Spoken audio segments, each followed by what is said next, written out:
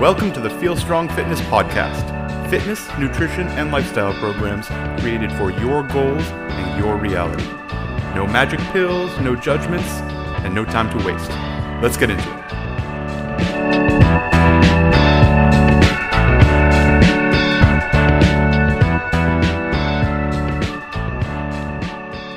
Well, hey, hello there. Hi, my name is Justin McClintock. Thank you so much for tuning in to the Feel Strong Fitness Podcast.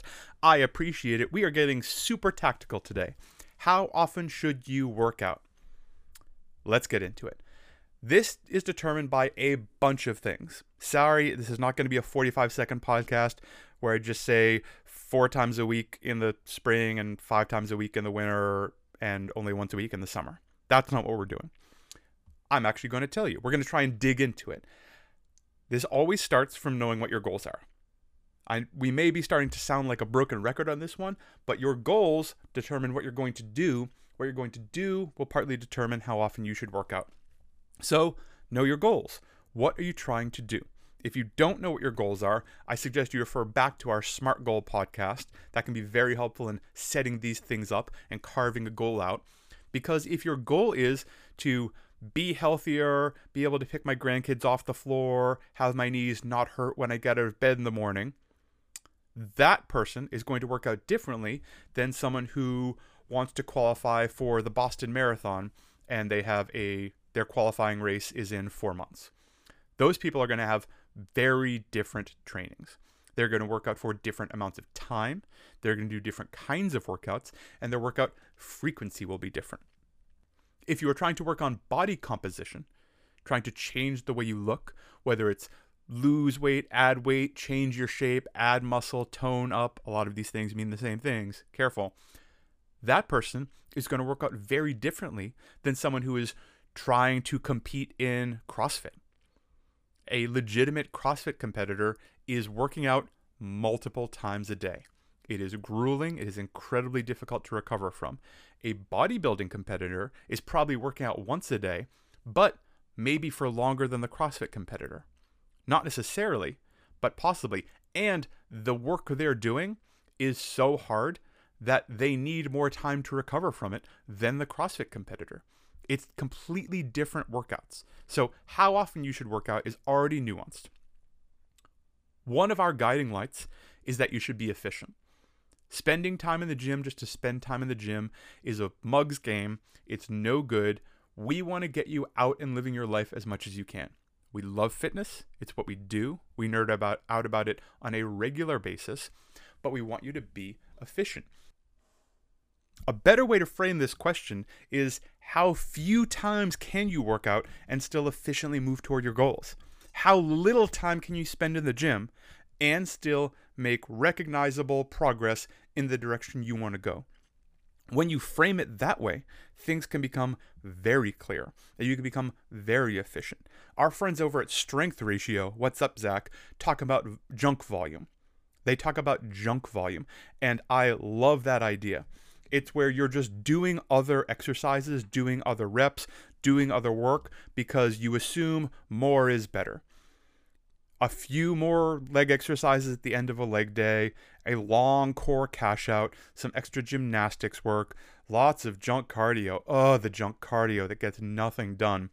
All of this time that's very inefficient is not really moving you toward your goal in any measurable way and may actually be detrimental. Remember, adaptation happens in recovery. Adaptation happens in recovery. Working out makes you weaker.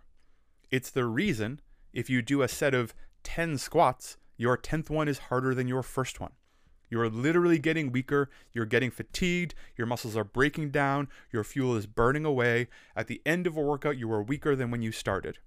You get stronger in the adaptation as those muscles rebuild, as fibers come over themselves and get a little bit stronger and a little bit thicker and a little bit more resilient and a little bit more durable. That's where the adaptation happens. It doesn't happen in the gym. We only work out to give ourselves the opportunity to recover from working out. On top of that, you have to understand your stress load. And I mean that in life. Exercise and fitness is stress. We are adding to your stress by doing this. How much stress are you bringing in? How is your work? How much are you sleeping? How are you eating? How are your relationships? What is your work day like? How many steps do you get during a day? What is your stress load like? We do not want to exceed your stress load. You only have a certain capacity to handle load. And if we exceed your capacity, you are going to get hurt. You're going to break down. You're going to burn out. It's not going to feel good. You're going to hate it. Everything will move backwards. After understanding your stress load, you need to understand your training history. If you are a basically sedentary person, you sit down at work, maybe get up, walk around a little bit, but you haven't really been training for a while. Maybe you used to train, but you don't anymore. We are not going to go from that to working out 6 days a week. That's going from 0 to 100 before even finding out if the car can drive in a straight line. We will not do that. To start with us at 5 to 6 days a week, you have to have years of doing that under your belt, which happens. We have very experienced people come to us on a regular basis. I always work out 6 days a week. This is the schedule I prefer. Here's how long I've been doing it. Here's the kind of training history I have. Here's all my rep maxes. Here's the things I do. Great. Totally cool. This is someone who has proven and has the documentation and has the history that they can handle this kind of load. And even then, we start out a little lighter at a little less volume than they probably want, because we want to make sure it's okay. If your training history is starting at 0, then we'll move to 2 to 3 times a week and see how that works. And the most ideal version of that is after 3 weeks of working out 3 times a week, you're like, I feel great. I feel better than I have in years. I really want another day. Can we put 1 more day in this week? I want a little bit more. We're not going to add 3 more days. We won't go from 3 to 6, but maybe we'll go from 3 to 4. And we'll be incredibly efficient with those days. Try and pack it full of bang. Try and pack it full of value so it works for your life. So understanding your stress load, understanding your training history, recognizing that all the adaptation happens in recovery. How often should you work out? Well, what kind of working out are we talking about? If you're talking about getting out and walking and trying to get your 8,000 to 10,000 steps a day, we might be doing that 6 to 7 days a week. That's a pretty reasonable movement goal for most people. Certainly it will vary by circumstance, but if that's where we're going, we will ramp up to that relatively quickly. If you're talking about heavy weightlifting, well, we're going to watch that volume very closely. And we will certainly be varying the kind of inputs we're getting, how much load we're putting on each joint, how often we're going through particular movement patterns on a regular basis. Then it becomes very specific. A long distance runner and a bodybuilding competitor and an Olympic weightlifter and someone who needs to get their steps in are 4 vastly different kinds of working out. And those people are going to work out very different ways at different frequencies for different lengths. Whatever your situation is, we mentioned this a little bit before, but build slowly. Chase that maximum efficiently and slowly add up to it. Do not go from 2 days a week to 7 days a week. You should probably never do 7 days a week. But go from 2 to 3. Maybe you do 3 days a week every other week. 1 week is 2, the next week is 3, back and forth, back and forth. Squeeze all the juice you can out of these training periods. Doing this slowly will also let real life mess with your system a little bit. Typically, people can do almost anything for 3 weeks. Any new thing, it's part of the reason 21-day challenges are so popular, is that 21 days, most people can stick to a thing for 21 days. Even if it's hard, even if it's weird, even if it's uncomfortable or inconvenient, we are not doing 21-day challenges. We won't even let anyone sign up for less than 60 days. And our retention rate is through the roof. It is completely normal for us to have people for years. That's just what we do. And taking your time and building up slowly will let real life interfere. It will let family obligations come up. It will let work emergencies happen. It will let holidays come into your life. It will let friends come into town and demand that you go out. It will let all of the things happen that will mess with your routine. because your routine is going to get messed with, and we want to see how this schedule, how this fitness regimen works with your routine. And you may have to alter your routine a little bit. There may be things that interfere. We have seen too many times where people have an ambitious goal and it crumbles as soon as real life gets in the way. The smallest schedule speed bump and everything goes to hell. So how often should you work out? I've been talking forever. Let's get to it. If we're talking about being in a gym doing some fitness stuff, the minimum is probably 2 to 3 days a week. 2 to 3 days a week of some resistance work. Whatever your goals are, we're probably going to be doing some resistance work at least 2 to 3 days a week. The maximum, it depends. There are people who need to be in the gym multiple times a day, 5 to 6 days a week. There are people who should never be in the gym more than 4 days a week. If you're trying to figure out if you are doing the right thing, am I working out the right amount? Should I be doing more? Should I be doing less? You need to track your stuff, track your progress, track your lifts, track how they feel, track your daily energy, track your hunger during the day, track your daily stress. How are things feeling? How is your sleep? Note all of this stuff. And this doesn't have to be a very complicated thing. You can write it down. It takes about 30 seconds to write it down in the morning. How long did you sleep? How was it? How do you feel? You can do it at the end of the day. Just fill it in. How hungry was I today? What was my stress level today? How tired was I? All that stuff.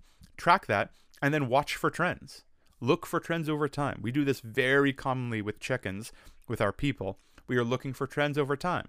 If we have raised the fitness volume, if we have raised your fitness frequency, if we've gone from 3 days a week to 5 days a week, and suddenly your energy levels are plummeting and your sleep is no good and your stress is through the roof, it may not be because of the gym, but it does mean that adding that more gym time is likely detrimental, and we want to back it out.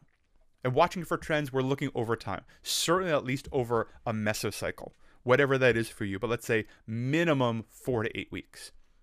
3 days doesn't tell you anything. Don't worry about what happens in 3 days. You should be trying to fix your sleep if you're tired and fix your food if you're hungry, of course. But we're looking for trends over time as it relates to your training. Once you see that stuff, it makes it a lot easier to plan. And you can even plan for real life. You can plan your season.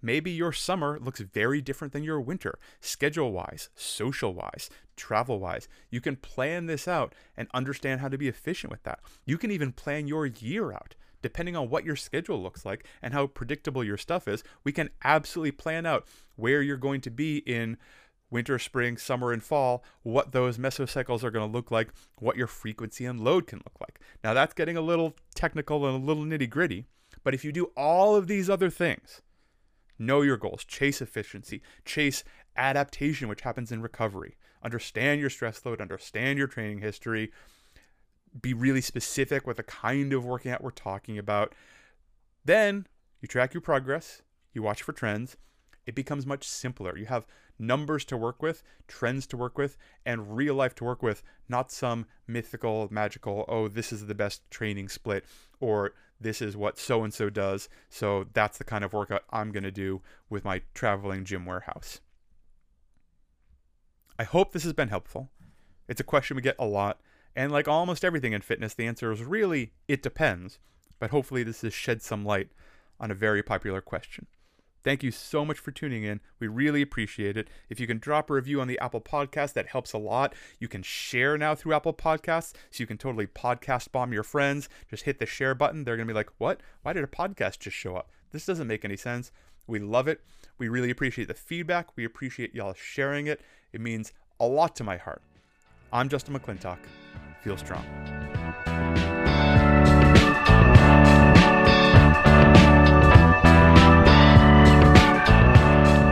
Thank you everyone so much for listening. Please visit us at feelstrong.me. Find us on Instagram at feelstrongfit. You can DM us to get started, pick our brain, rate and review us on iTunes. Please, 5 stars there makes a really big difference. And folks, remember, we don't work with everyone, but we'll talk to anyone. If you're ready to get started today, so are we. Thank you again, and feel strong.